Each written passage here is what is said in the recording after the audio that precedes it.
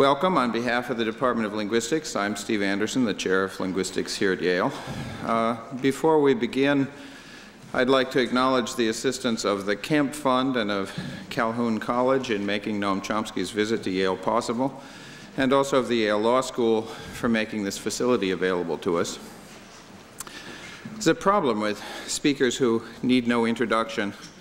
It really won't do to let them go without one. But the introducer seldom has anything to say that warrants the time taken from the main event. So I'll try to be as brief as I can. I went to MIT to study linguistics in the mid-1960s, which was a time when Professor Chomsky's energy and attention was increasingly occupied with the resistance to the Vietnam War. I have to admit that a fair number of us graduate students were rather selfishly concerned that this effort would result in a decrease in the level of excitement of doing linguistics in his department. Well, we certainly didn't need to worry.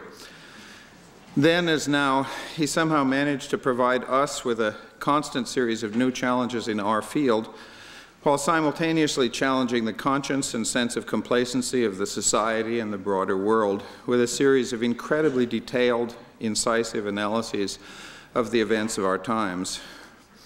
Actually, I'm not sure linguistics could have stood the strain of constant innovation that would have resulted if he'd had all his time free for science. His ability to balance scientific activity with his life as a public figure surely has few, if any, parallels in our time. Indeed, when I heard the other day about the success of some Scots geneticists in achieving the cloning of a large mammal, I wondered a bit whether their results might not have been anticipated years ago at MIT in secret. I can't imagine how just one Noam Chomsky can possibly keep up with his reading, let alone produce the quantity and quality of written work that he has on linguistic, political, and economic issues, ranging from Timor to the Middle East, to Central America and South America, and to our own society in this country that has come from him in the past 30-odd years. For those of us who know Noam Chomsky as the scholar who has essentially defined the terms of inquiry in modern linguistics, as well as much adjacent territory in psychology and philosophy, it always comes as a shock to see how differently the rest of the world sees him. I first became aware of this when I realized that the MIT branch of the Harvard Coop stocked copies of his book Aspects of the Theory of Syntax in the Politics and Current Affairs section of the store. I hate to think how many more stores did the same with lectures on government and binding. In responding to his work on political, economic, and social issues, as with his work in linguistics, one can sometimes disagree with the specifics of his analyses and conclusions, but their cogency and coherence are never in doubt. And it's virtually never possible to cite relevant factual or background material that he hasn't read and taken into account. Yesterday afternoon, in a lecture commemorating one of the major figures in linguistics in the history of our department here at Yale, Bernard Bloch, Professor Chomsky gave us a picture of the scope of his ideas in the science of language. Today, we're pleased and privileged to hear some of another side of his thought. I'm delighted to be able to introduce Noam Chomsky, who will speak to us today on neoliberalism and global order.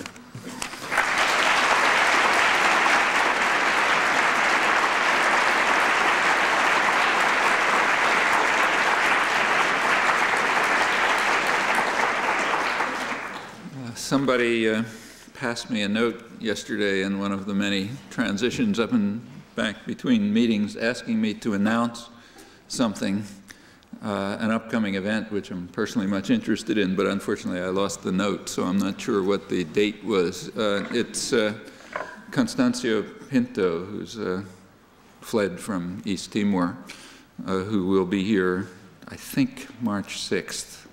Anybody, is that right? Yeah, okay. So there'll be a meeting on that, which will be well worth going to, I'm sure. I know Constancio. Okay, getting to this topic. There are two phrases in the title, neoliberalism and global order. I'd like to say a bit about each of them. These are topics of enormous human significance. They're not very well understood, I think. The term neoliberalism suggests a system of principles that is in the first place new, and in the second place based on classical liberal ideas. Adam Smith is typically revered as the patron saint. The same set of doctrines is also called the Washington Consensus, which may suggest something about global order. If we take a closer look, I think we find that the suggestion about global order is fairly accurate, but not the rest. The operative doctrines are not at all new, and they are very remote, in my opinion, from the leading ideas that animated the classical liberal tradition since the Enlightenment. Well, before proceeding, a side comment on terminology. The terminology of social and political discourse is not a model of crystal clarity. In this area, it is hopeless. So hopeless that communication is almost impossible. The standard usage here today is almost the reverse of traditional usage, which is also common elsewhere in the world. So what we call here liberal in most places is called something like social democratic, and what is called liberal in the tradition and virtually everywhere else, we don't really have any name for. Sometimes it's called conservative, sometimes it's called libertarian, which just introduces even more confusion because the term libertarian is used here as virtually the antithesis of the traditional usage and the usage in most other places. Here, libertarian means extreme capitalist, which does indeed draw on a strand of classical liberalism, although not Adam Smith, I don't think, at least not the way I read him. But the traditional usage, and in fact the common usage elsewhere, libertarian is used for anti-authoritarian, which means anti-capitalist and anti-state. In fact, it's the traditional anti-state wing of the socialist movement, which also claims roots in classical liberalism, not without reason, I think. Anyhow, these varying usages make communication very difficult and introduce endless confusions. Although one could argue that it doesn't really matter very much. The reason is that the actual practice deviates so far from the professed doctrines that even if they were clearly expressed, it would be a sort of matter of secondary importance, at least for understanding policies and practice. It's very important for understanding the doctrinal framework, or what in more honest days used to be called propaganda, and considered a very good thing. In fact, even the essence of democracy and pretty much across the spectrum of modern political thought, including progressive tendencies. It's an important topic in itself, but one that I won't go into here. Well, anyway, that's a problem of communication. I hope it won't be too confusing. The main theme in contemporary discourse is the triumph of market democracy, and that is supposed to be the result of America's victory in the Cold War, which wasn't just a victory, but a victory for principles of democracy and the free market. And there's endless proclamations about that. It's even called the Clinton Doctrine, and a lot of ringing rhetoric, which I don't have to bother quoting. The neoliberal Washington Consensus is supposed to be the expression of the triumph of these principles. It calls for, one of the major things it calls for is what's called minimizing the state. Now, if you minimize the state, you're maximizing something else. You're removing the state from some area of decision-making, something else is moving in. So you minimize the state, something else is being maximized. Well, what is it that's being maximized? Where is decision-making power shifting? There's a standard theory about that, too, into the hands of the people who are now liberated from the talons of the democratic state. So they're now free. The democratic state is out of their hair. Reality, I think, is a little different. I'll return to that. Just noting that from the very beginning, there's a certain tension that arises between the two principles that are supposed to have triumphed according to standard doctrine. I'll explore that a little bit as we go on. Well, let's turn to some concrete illustrations to see what's at stake.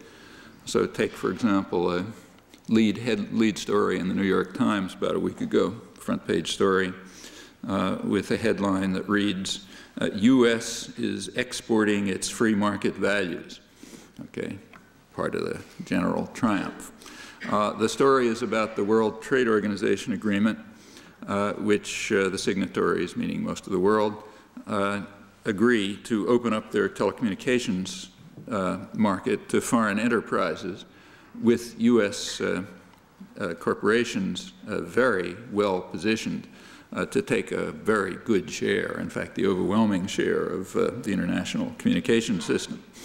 The story goes on to explain, I'm quoting, that the agreement brings American-style competition to other countries, which must now adopt American values, in particular our passion for free markets without state intervention, which is illustrated most dramatically by telecommunications, the internet, and information technology, which is the wave of the future, thanks to traditional American values and their triumph, in particular our passion for free markets with no government intervention.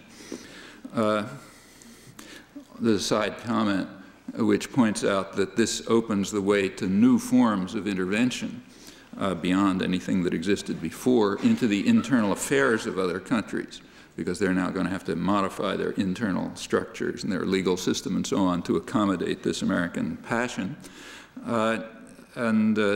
It'll happen now in communications. Notice that, this is almost too obvious to discuss, communications are a little bit different from automobiles.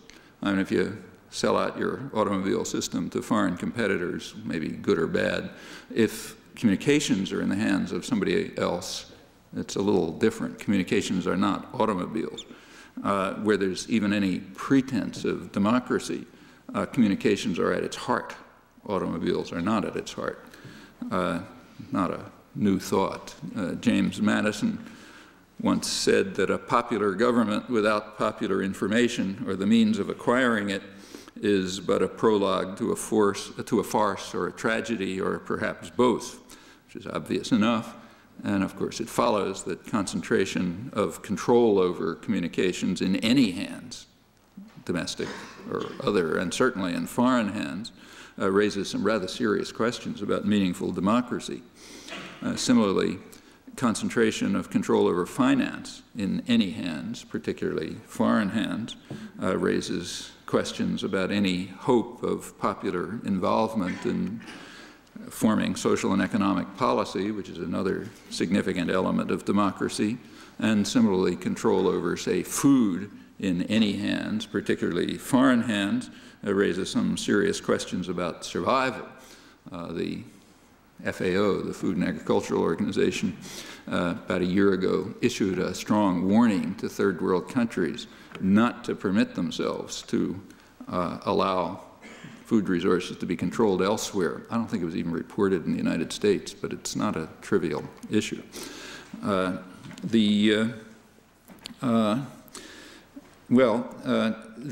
should just to add some comments. Control over food in foreign hands is very much underway.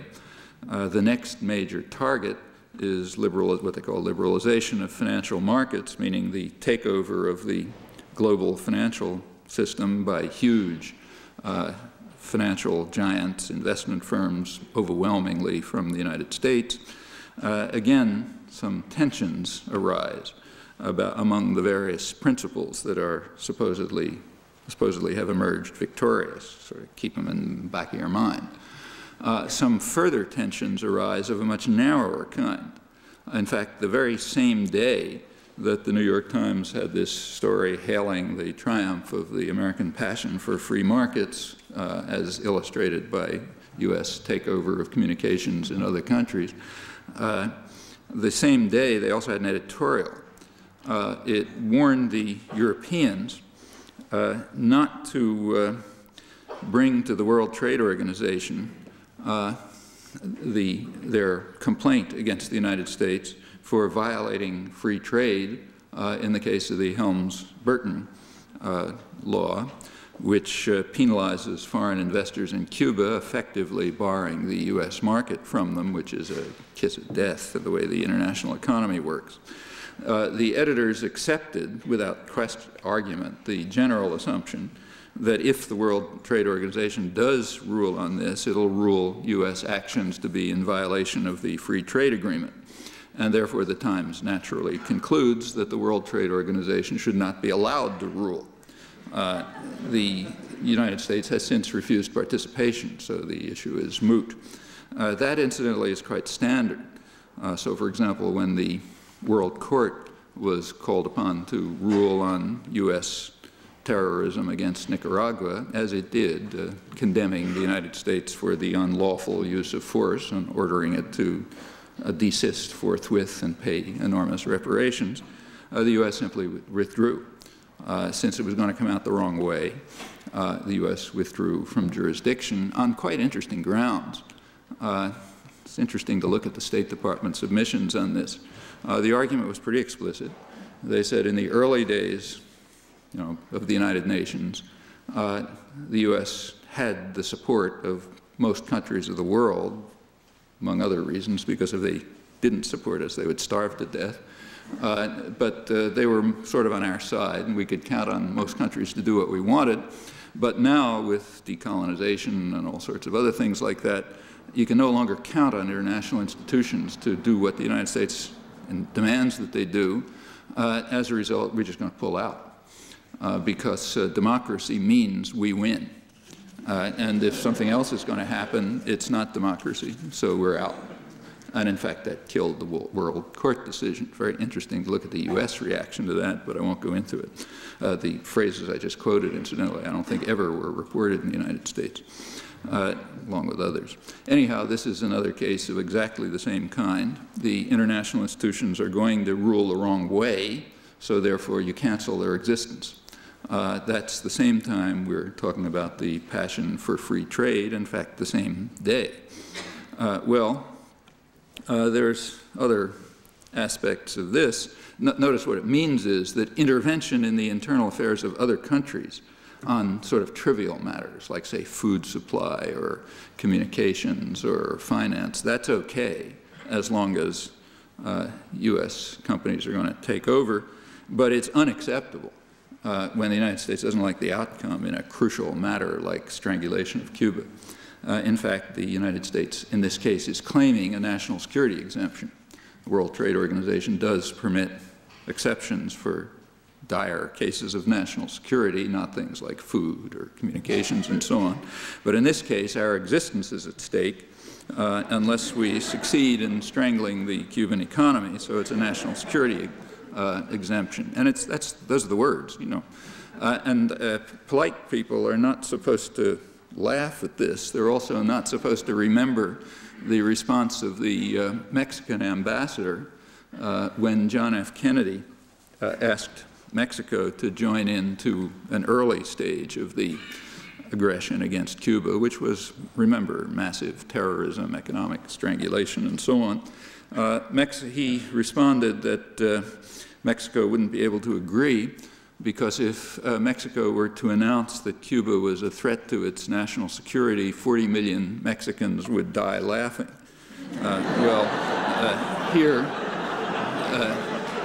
Here, well-educated people are much more sober, fortunately, and those who are the beneficiaries of a good education might even be able to read the New York Times report, the official report of the official Clinton administration statement without laughing. The statement which essentially kicked the World Trade Organization into the wastebasket on this issue.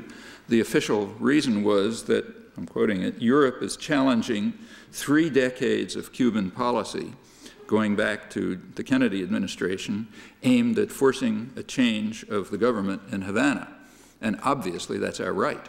I mean, how could anyone question that we have a right to change another government, especially since we've been doing it for 3 decades?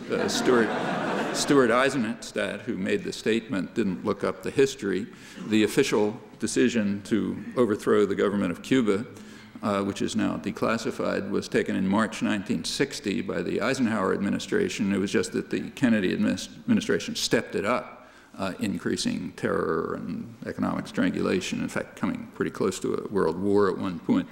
But since we've been at it for 30 years, well, and our goal is to overthrow the government, it's none of their business. That's our policy. And the idea of bringing a violation of free trade into this is totally irrelevant. If that's the case, we throw out the World Trade Organization along with the International Court of Justice or anybody else who doesn't understand about markets and democracy. Incidentally, if the Stuart Eisenstadt had known a little more history, he would have known that this policy goes back not to the early 60s, but to 1820. 1820s, in fact, it's the first major foreign policy issue in American history. And the problem then was how to take over Cuba with a deterrent in the way, namely the British fleet. And when things finally shifted around, U.S. took it over a century ago. But that's ancient history, so we won't go into it. We're also not supposed to remember other sort of trivial things, like, for example, the fact that a few months ago, the Clinton administration slapped prohibitive tariffs on Mexican tomatoes at a cost of something close to $1 billion a year for Mexican producers.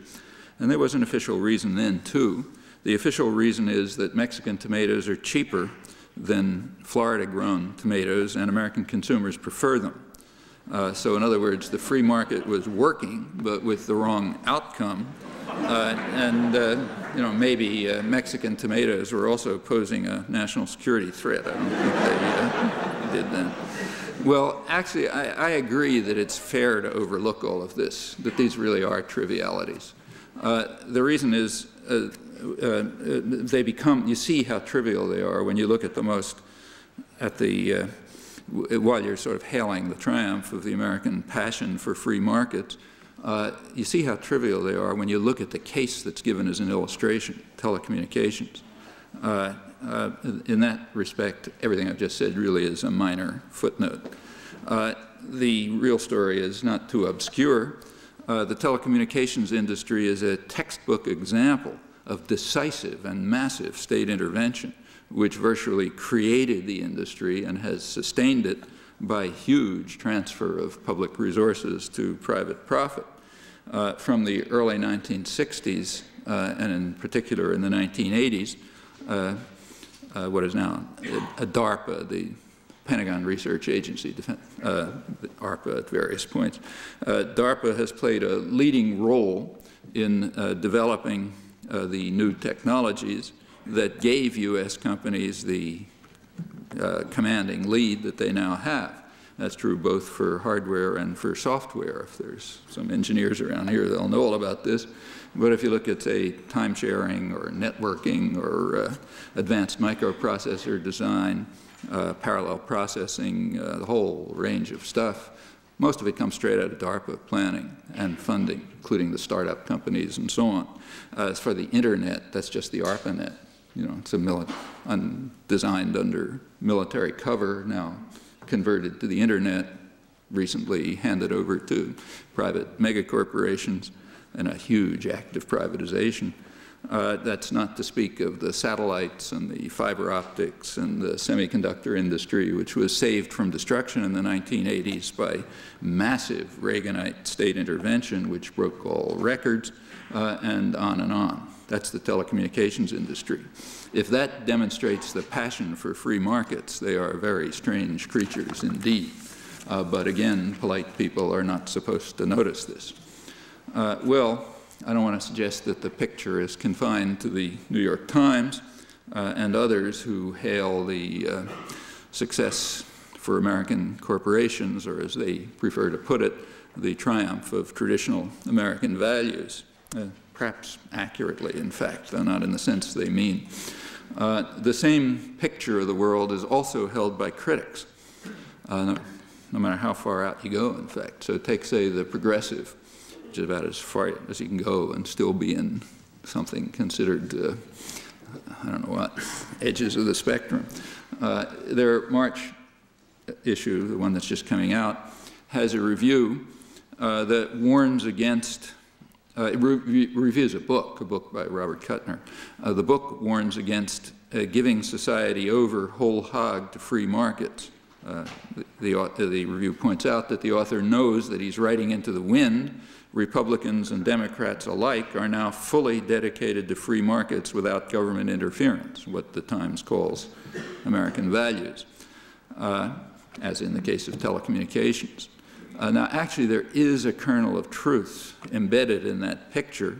I'll come back to it, but it's only a kernel. It's a part of the story, and the picture is therefore extremely misleading. The history of the telecommunications industry is one of innumerable illustrations of the rest of the story, and when you put it together, it's quite different from what you hear, virtually without exception. Let me give a last example from a mainstream liberal journal, this liberal in the US sense now, the New Yorker. They have a very good economics correspondent. A while back, he had a useful article on the travail of the middle class, I'm quoting it, and the unprecedented redistribution of income toward the rich in the past 20 years, which indeed has harmed those who were left behind, which turns out to be a majority of the population. The typical American family is actually worse off in the mid-90s than in the late 70s. The specific data are pretty dramatic. I won't go into them, but there is it's a lot of data, and it's easily accessible. The major study is there's a big volume that comes out every 2 years called The State of Working America. The 1996-1997 edition just came out. Lots of tables and data and so on, looking at this from all points of view. And they conclude that higher profitability, higher return on capital, and higher CEO pay may be the only payoff or concrete sign of accomplishment from 16 years of transition to a more deregulated economy, with some spillover effects for professionals and others at the top end of the income distribution, pretty small end, in fact. Notice it's a shift to a more deregulated economy, which is more or less accurate, but certainly not a shift to a more free market economy. Quite the contrary, in fact. Going back to the article in the New Yorker, it reviews a lot of the data on this, a lot of which I'm sure you know, it's all over the place.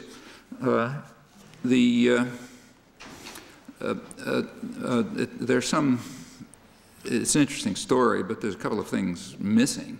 For example, there's nothing said, virtually nothing said, about the winners in this game and what role they may have had in designing the policy. In fact, he concludes that all of this is nobody's fault. It is just how capitalism has developed. It's what the free market has decided in its infinite and mysterious wisdom, and politicians will have to accept the fact, recognizing that what amount to virtual laws of nature can't be changed. We can have democratic forms if we like, but their reach is very narrow, because this is just what the free market decided in its mysterious wisdom. And in fact, that's true everywhere now, not just here, now that the whole world is adopting or being compelled to adopt the traditional American values imposed through the Washington Consensus and the Free Trade Agreements, which are new and more effective methods of intervention into the internal affairs of others, rather selectively, as the few examples I gave illustrate. Well, again, a closer look tells us a little more about the relation between reality and the doctrinal system through which it's filtered. So the article does tell us what the free market has decided, but it doesn't tell us about the business enterprises that are somehow involved in all of this in some mysterious way. Actually, it does mention 3 corporations. There are 3 corporations mentioned in the article: McDonnell Douglas, Grumman, and Hughes Aircraft. each of them also a textbook example of massive state intervention in the economy in radical violation of our traditional passion for free markets. In fact, the three do illustrate very well the traditional operative values, which are that cost and risk should be socialized, but profit should be privatized. That's pretty much the system that we proudly call free enterprise. The examples chosen to illustrate the miraculous wisdom of the market are as good as the choice of telecommunications to illustrate our passion for free markets, or, for example, say, America's most valuable corporation in last year's Fortune list, General Electric, very similar history if you look at it, up till today. Or take, say, Clinton's choice, when he preached what was called the gospel of free markets by the New York Times, offering his grand vision of the free market future to much acclaim at the APEC meeting, the Asia-Pacific meeting in Seattle. He preached the gospel in the Boeing terminal, and he gave Boeing as the prime example of the gospel of free markets. Leading exporter in the United States, big markets in China and Saudi Arabia and so on. Actually now one of the two corporations worldwide that are producing civilian aircraft, Airbus and Boeing, both of them beneficiaries of large-scale state intervention. They wouldn't exist without it from their origins. Sometimes that's just massive direct subsidy. Sometimes it's indirect, as when what are called commercial jets, the things you fly on, borrow the technology that is developed in the state sector, which is completely standard and very crucial. Well, again, the wisdom of the market is mysterious indeed if examples like these illustrate it, as in fact they do. I'll return to some other illustrations of the curious current scene, but let me turn aside for a moment and look at a little history. First, two phases. First, since World War II, and then a little bit from further back. Since World War II, the current phase that we're still in, all of these issues have arisen very sharply. As you know, there was a deep depression. The New Deal measures had virtually no effect on it. They softened the edges a little, but it was basically the same. But it was overcome by World War II. In World War II, there was a semi-command economy, state-coordinated economy. It was extremely successful. American industrial production more than tripled. The control over resources, allocation of resources, control over wages, the designation of areas of production through state power was extremely efficient, as indeed it was in England also at the same time. England actually outproduced Germany during that period after it turned to state controls over production. There were some lessons taught, and they were taught to just the people who needed to know them. Namely to the corporate managers who flocked to Washington to run the semi-command economy. I'm actually quoting Alfred Chandler, the leading American business historian, who points this out, but it's clearly the case. They learned that there is a way to maintain something remotely like a capitalist system, namely with massive state subsidy and direction and control. And they're the guys who had to know it because they were running it. So they didn't have to read it in textbooks, they had experienced it. Overcame the Depression, was a big shot in the arm to the economy. Right after the war, there was a consensus, extremely broad consensus, going from economists like then young Paul Samuelson and others all the way across to business leaders, that if this government stimulus and support were to drop, we'd head right back to the Depression, which was pretty realistic. That's what pulled the country out of the Depression. Anyway, that was the consensus.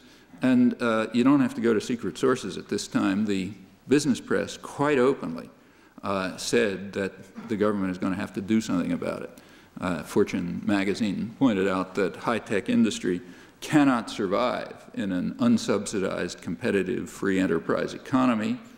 Business Week added that the government has to be the savior. There was pretty general agreement on this. It was understood, just like you learn in your elementary economics course, that any kind of government spending can serve as a stimulus, like social spending or military spending or, you know, hiding dollars in the sand or whatever you like. They'll all work. They understood this. And in fact, there was a debate in the business press in the late 40s about which path to follow, social spending or military spending.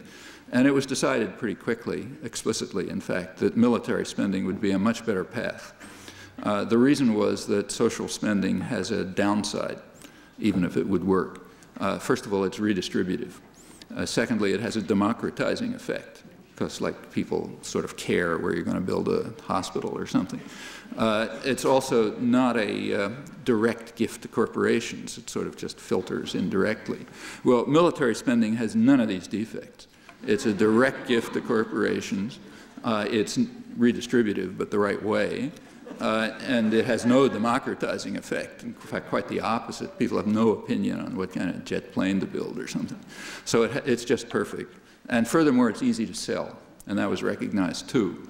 The point was put rather succinctly by Truman's the first Air Force Secretary, Secretary Symington, Truman's secretary. He pointed out that, as he put it, the word to use is not subsidy, the word to use is security. And if you can get people to tremble in fear, you can carry out the subsidy, calling it security. So military spending is the perfect solution to the problem that, as everyone recognized, the capitalist system just isn't viable, and there has to be a massive public subsidy for it and some degree of intervention and control. Well, that was very widely understood. It soon turned to a kind of international military Keynesianism, as it's sometimes called. The revival of Japan and Europe very crucially depended on U.S. military spending after the meager and disappointing effects of the Marshall Plan were played out. But they did get revitalized for the Korean War and big military spending and so on. The Vietnam War had the same highly stimulating effect, at this time also for South Korea, which traces its economic takeoff to that. By 1940, and this is well understood, in fact, even before the Korean War, by 1948, the business press was hailing Truman's Cold War spending as a magic formula for almost endless good times. It's a way to inject new strength into the entire economy. By 1952, it was, quoting, obvious that foreign economies as well as our own are mainly dependent on the scope of continued arms spending in this country, which is serving as a cover for public subsidy under the guise of security, subsidy to advanced industry. I'm quoting Steel Magazine and Magazine of Wall Street in this case. But it's typical, you know, it's all across the board in the business press. And so the story continues. Just about everywhere. Take, say, computers, like sort of core element of a modern industrial society. In the 1950s, they were kind of big, clunky things with the vacuum tubes always blowing up and too much paper around and that sort of business. You couldn't sell them, in other words. So the public support for them was about 100%. They were designed under the security guise, like at Lincoln Labs at MIT, where I am, and where actually my wife worked as a programmer with a security clearance, so I wasn't supposed to know what was happening. They were designing what was called an air defense system. I doubt that anybody in it thought it was ever going to stop anything but maybe a World War I fighter plane that got lost. But the air defense system did develop the basic architecture and software and structure for modern computers. When it got advanced enough, some of the leading figures in that pulled out. One of them formed Dell, later IBM came along, and so on. By the 1960s, these things were marketable, and the public support reduced to about 50%, and it sort of oscillates up and back. In the 1980s, it went up again, because there were fifth-generation computers coming along, and parallel processing, and all sorts of new fancy stuff, so the public share went up again. And this is pretty public, I should say. Like, say, Star Wars was sold to the public as a system, you know, we're going to defend ourselves from Martians or somebody.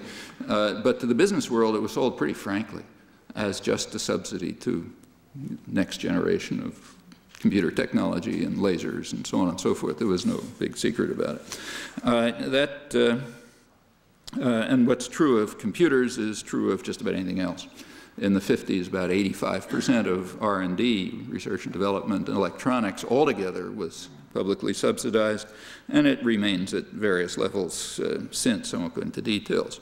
The same is true of the aeronautical industry, of automation is a striking example. It was so inefficient that for several decades it had to be developed in the state sector, finally handed over to private enterprise. Containers and containerization, machine tools is a dramatic example. It's well studied in this case, an important work by Dave Noble. The energy industry nobody even argues about. Biotechnology, pharmaceuticals, in fact, just about every dynamic sector of the economy. That even includes services. So one of the biggest parts of the service industries is tourism, huge industry, which is of course aircraft-based, and an enormous source of profits for services to US-based companies. And so it goes.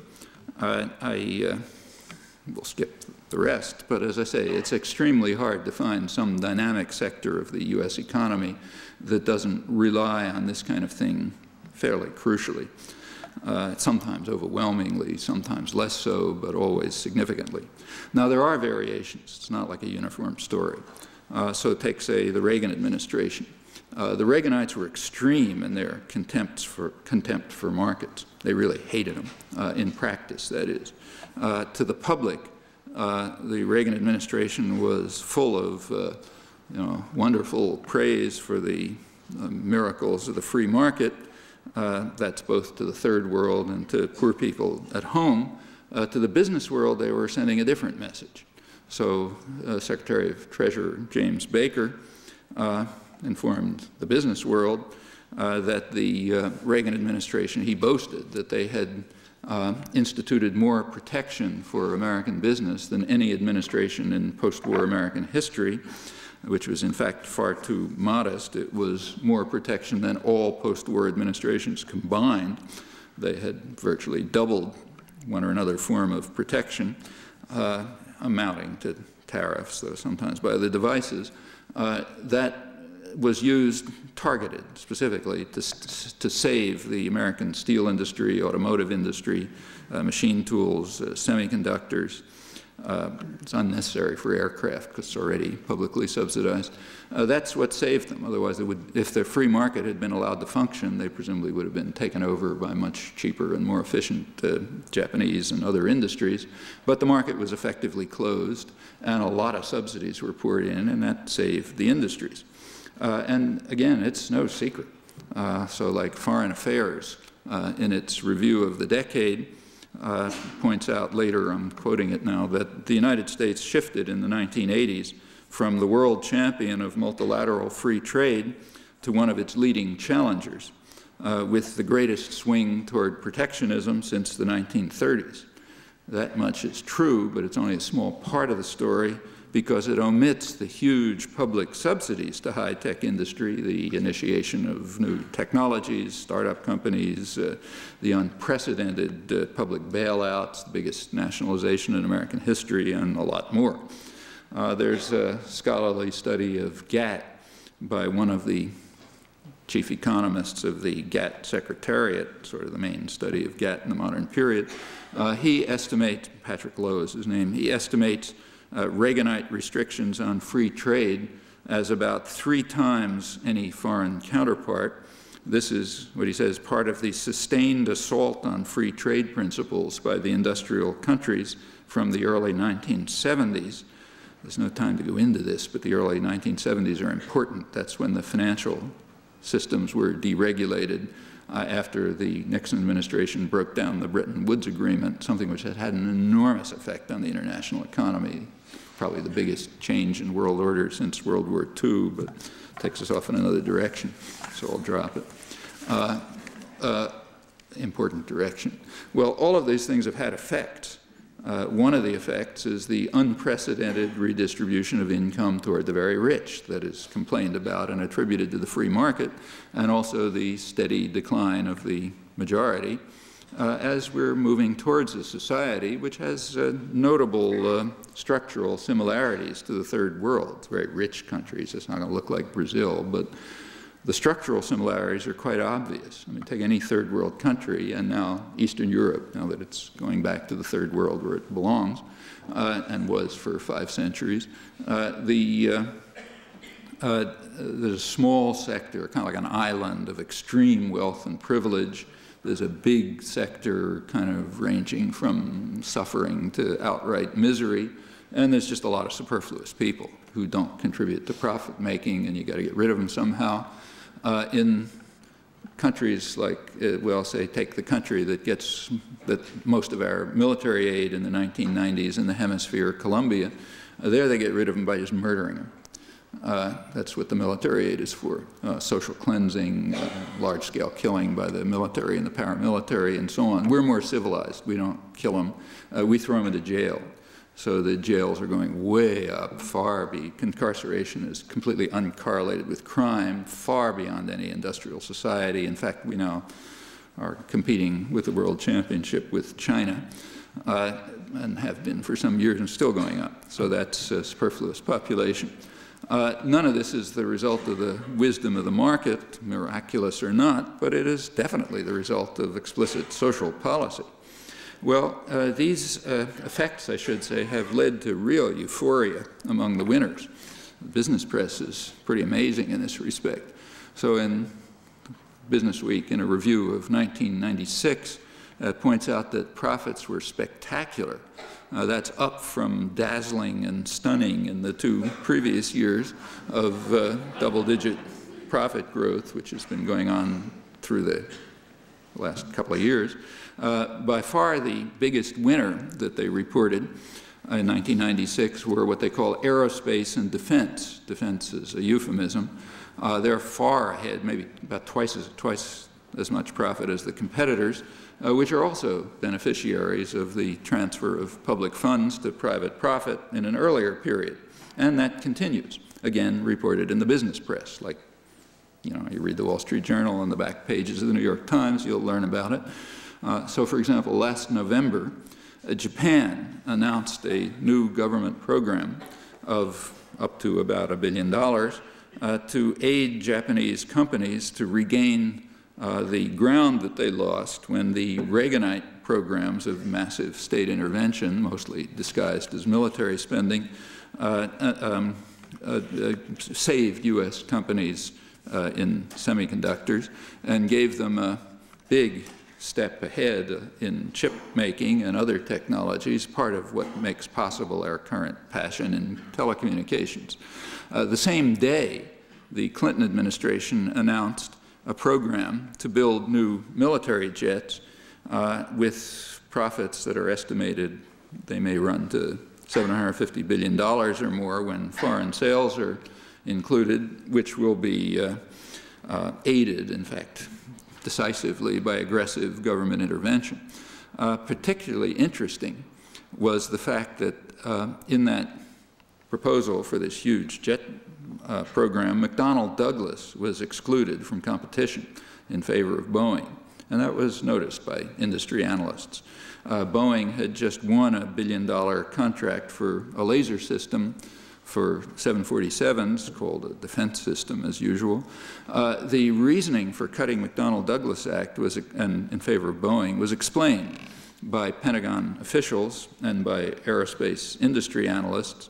The reason is that Boeing has essentially the American monopoly for commercial aircraft, and therefore new technologies have to go to it directly to expedite the growth of commercial production, not just indirectly in the usual fashion. So therefore we'll give them the military jet contracts directly, and then they can just use it without wasting any time for commercial jets and remain the model of the free market when we preach the gospel. An aerospace analyst at Merrill Lynch pointed out that this involves a shift from a military-industrial economy to an industrial-military economy. It's kind of more frank, in other words. And in fact, actually that was a Pentagon official, one useful effect of the end of the Cold War has been to kind of lift the clouds. You know, it's kind of harder to maintain pretenses, so we'll now call it what it is, an industrial military economy, with military just used to, as much as we can, other devices if we can't, to ensure that that the rich don't have to face market discipline, which can be pretty tough. I don't want to suggest that business doesn't have any problems. They do. So about a year ago, Business Week had a headline saying, "The problem now, what to do with all that cash as profits are overflowing the coffers of corporate America and are booming," and so on. And that is a problem, because it's not really clear what to do with all that money. Just about a week ago, February 10th, Business Week updated it. They had an article pointing out that the liquid assets of non-financial companies in the United States had reached what they call a staggering $679 billion, and that poses vexing problems at places like Boeing and IBM and Intel and Ford. The problem is, what are you going to do with all this money? We can't figure out what to do with it. Meanwhile, in these lean and mean times that we live in, we have to be able to accept happily by far the highest poverty rate in the world, worse child poverty rate in the industrial world, in any industrial country, literal starvation, and all the other problems that just come from the miracles of the market. And we, of course, also have to reduce the capital gains tax, because it's important to free up funds for new investment, since the staggering $679 billion that's sitting there, nobody knows what to do with, so some new funds have to be gotten, and lowering the capital gains tax, of course, means transferring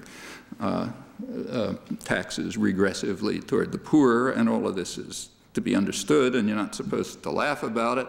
And in fact, it takes a pretty well-disciplined doctrinal system and a very well compartmentalized mind to be able to handle all of these things, and not to do what those 40 million Mexicans might have done if they were told that Cuba was a security threat.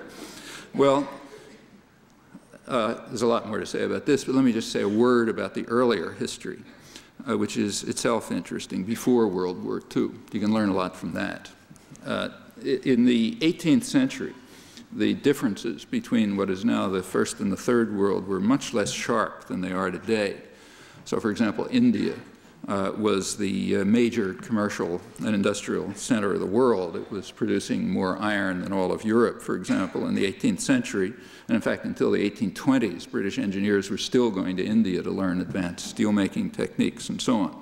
Actually, it's very likely that wages in South Indian industry were actually comparable or maybe even better than British industry, along with working conditions. There's interesting new scholarship on this. All of this raises some questions, two obvious questions.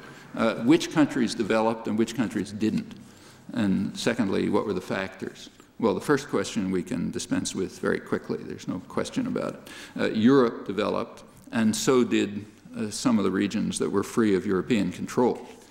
Two in particular, the United States, which had freed itself from European control, and Japan, which is the one part of the third world that was able to resist colonization. Japan brought along a couple of its colonies in tow. Japan was an extremely brutal imperial power, but it treated its colonies differently from the West. It developed them. So what is now Taiwan and Korea developed under Japanese rule at about the same rate as Japan. They didn't rob them, they developed them for whatever reason.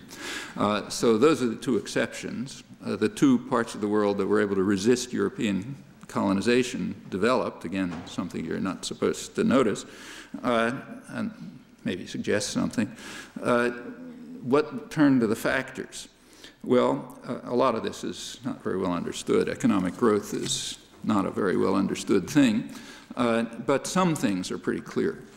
So one of the most eminent economic historians in the world, Paul Weyrauch, who published an interesting book about all this stuff recently, points out that, quote him, that there is no doubt that the Third World's compulsory economic liberalism was a major element in explaining the delay in its industrialization, and in the very revealing case of India, the process of deindustrialization that turned the world's leading workshop and trading center into a deeply impoverished agricultural society with a sharp decline in real wages and food consumption and so on. Well, what about the successful societies? Again, lots isn't understood, but there are, I should mention that this is neoliberalism, what I was just describing, for the defenseless.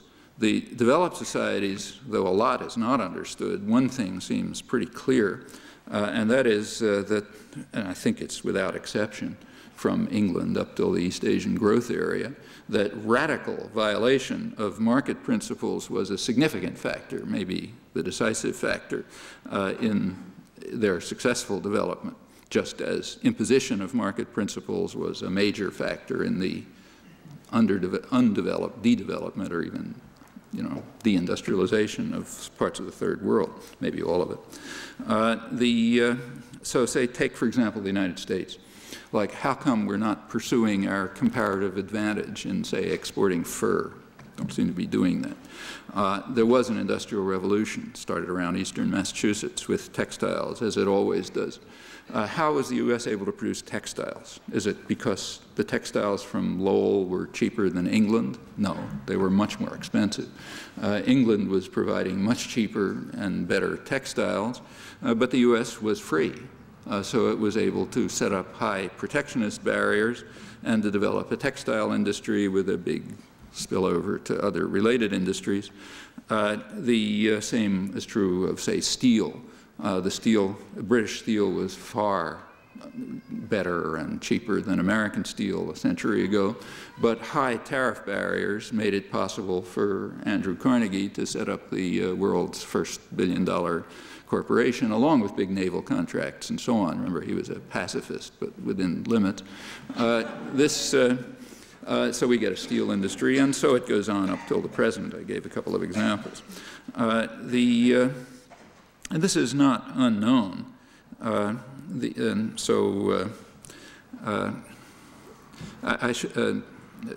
fact, the U.S. is described, for example, by Roche as the mother country and bastion of modern protectionism. In fact, it was way in the lead through the period of its growth. These are pretty much staples of economic history, but they leave out an awful lot because of the way academic disciplines are divided up. So protectionism is only one factor, and you can see that pretty clearly. Take, say, the Industrial Revolution. It was based on the major commodity in world trade, of course, and the core of the Industrial Revolution was cotton. There had to be cheap and available cotton for the Industrial Revolution to take place in England and then the United States. Well, how is it kept cheap and available? Like market forces? No. I mean, it was kept cheap and available by extermination of the indigenous population in the southeast United States and by bringing in slaves. It's kind of serious violation of market forces. Actually, Texas and a third of Mexico were taken over quite explicitly in order to gain, they hoped, a monopoly on cotton. This has nothing to do with the market. A contemporary analog is energy, where there's a large-scale public subsidy to the price through the whole military protection system. Well, factors of that kind are just not considered in economic history, and they're not considered part of of state intervention, but they means that it very much understates its role. There were other cotton producers back around the time that U.S. cotton took off, like India or Egypt, both major cotton producers. India just blocked by violence, so they destroyed the British managed to destroy the Indian cotton industry and textiles. In the case of Egypt, it was about the same. Egypt, it's hard to believe now, but it was a major agricultural exporter and a big cotton producer, and it was starting an industrial revolution about the same time the United States was, but that was barred.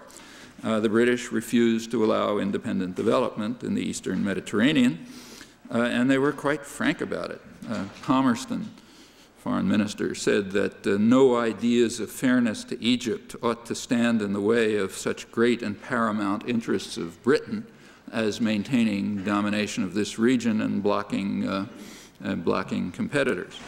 The U.S., in contrast, was free to follow the course of the mother country, England, with radical departures from market principles. England, of course, did turn to liberal internationalism famously. In 1846, that was after 150 years of protectionism and violence, and in fact, organization of Europe's most efficient developmental state, had led to double the per capita capitalization of any other country. So under those conditions, a level playing field looked pretty nice, and England did turn to liberal internationalism, but with some significant reservations, even then, the period of free trade. So about 40% of British textiles went to colonized India, and that was pretty much true of British exports generally. When British steel was priced out of international markets, they could still export to the colonies. By the 1920s, when Britain couldn't compete any longer with more efficient and modernized Japanese industry, they just called the game off. In 1932, the empire was effectively closed to Japanese competition because free market wasn't working anymore. It's part of the background for World War II. Other countries did the same. At that time, if you look, Indian manufacturers were indeed pleading for protection, but from England, not from Japan. But under the way markets work, no, that wasn't the answer. The conclusion is quite general. Free trade is fine, great game, as long as you're going to win. A century after England, in 1945, the United States turned to the same direction. It abandoned its high levels of protectionism and called for a free trade, international liberalization. That was after 150 years of violence and massive protectionism and market interference had put the United States way ahead of any competitor. It actually had half the wealth of the world at the time, and a level playing field looked like a nice idea, but again with reservations. So complementary development, as it was called, was going to be blocked in other countries, and it was by force. And there were massive subsidies through the military system and others, also to agro-export and other devices, to make sure that the level playing field was still tilted radically in the proper direction. By the 1980s, the Reaganites just called the game off again, as I described, and today, the sectors of the economy that were helped to get back in business and regain the lead, they're now passionate advocates of the free market. Well, I think that's the relevant, I've barely touched on it, but that's the relevant history of the telecommunications agreement. No miracles of the market, but there is a law. Markets are great if we're going to win. In fact, there is what we might call really existing market doctrine. Market discipline is good for you, but I need the protection of the nanny state, so not for me, please. The really existing doctrine is operative policy, discipline for the defenseless and the poor, like 7-year-old children. They have to learn responsibility, but the rich and the privileged, for them, a powerful state. I'll look at the Reaganite policies, makes this very clear. It's getting late, but let me give just one last dramatic illustration. I'll take the lead commentator of the New York Times, Tom Friedman, who says that with the hawk-dove distinction over, the issue now is between the safety netters, as he calls them, and the let-them-eat cakers. This, everyone agrees, he says, on globalization, and that's, we can't even talk about that. But there is a distinction. And he picks two examples, Clinton example, the safety netter, Gingrich is an example of the integrationist, let-them-eat cakers. That's about 2 weeks ago. Well, that's not like a tautology. It's an empirical thesis, which means you can test it.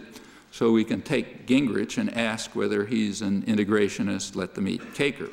Well, how do we test it? Well, for example, Gingrich was in Congress during the 1980s, and we can ask how he voted during this massive assault against free markets for the benefit of the rich, who did indeed benefit. How did he vote? Well, in favor of it. Okay. Conclusion number one, he's certainly no integrationist. He doesn't believe in global markets. What about the let-them-eat caker? Is he an example of that?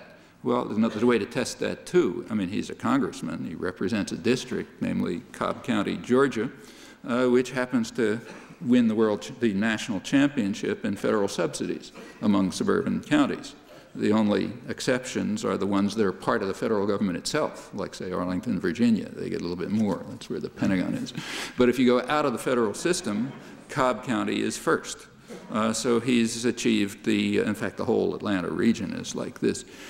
So the fact of the matter is that Gingrich is the leading advocate of welfare dependency, a really existing market theory, full of all sorts of rhetoric about third world peasants and poor children. They have to learn responsibility and this kind of thing, but not his rich constituents. They require a powerful nanny state to maintain their welfare dependency. Well, these are not big secrets. And it's a kind of a task of a doctrinal system to conceal all of that so that the losers, who are the majority, accept their fate quietly. And this, incidentally, is completely general. It's not the United States. I'll give only one example to illustrate how general, but it's completely universal. There's a recent technical study, the only detailed one I know, of the top 100 transnational corporations in the Fortune list. It's just published in England by 2 economists. They just run through the top 100 highest corporations in the Fortune list, and they look at their policies and record and so on, a lot of interesting stuff. One conclusion is that all 100 benefited from the industrial policy of their home country, and 20, at least, they say, were saved from complete destruction as enterprises by either massive state takeover or huge bailouts in their home country. One of them is Gingrich's favorite cash cow, Lockheed, which was given a $2 billion bailout by the Nixon administration. That's the way the world works. Going back to minimizing the state, yeah, there's minimizing the state, but that's maximizing not the people's rule, but the private power which lies behind it and is designing social policy. That's where decision-making is transferred. And furthermore, these corporations don't believe in free trade. You have to, not quite apart from the massive subsidies and socialization of risk, remember that what's called trade that's a kind of an odd word for it. Over half of U.S. trade, what's called trade in the United States, over half of it is intra-firm, within a particular firm. That's internal to a huge command economy run by a very visible hand with all sorts of techniques of undercutting market effects and so on. And this is pretty well understood. The last comment I'll make is the following, and I'll just leave it as a question. There is this question about use of public funds for private profit. There are some real questions there. Some of them are non-trivial. One question is, how should public funds be used to create the basis for the future economy and intellectual culture? Real question, non-trivial. Second question, should the results of all of this, whatever it is, be handed over to private power through the socialization of risk and cost technique that we use? Third, should the issues be discussed in the public arena? That is, who should decide? Well, the first question you can certainly argue about, maybe the second, I don't think so. But on the third, there shouldn't be any debate, at least among people who think that democracy might be a good idea. That is, they ought to be discussed in the public arena and ought to be a public decision, not something that people are manipulated and deceived into accepting with all kind of fraudulent rhetoric about the wisdom of the market and, minimizing of the state and responsibility and so on. At least, again, for people who think that democracy is something useful to think about. Thanks.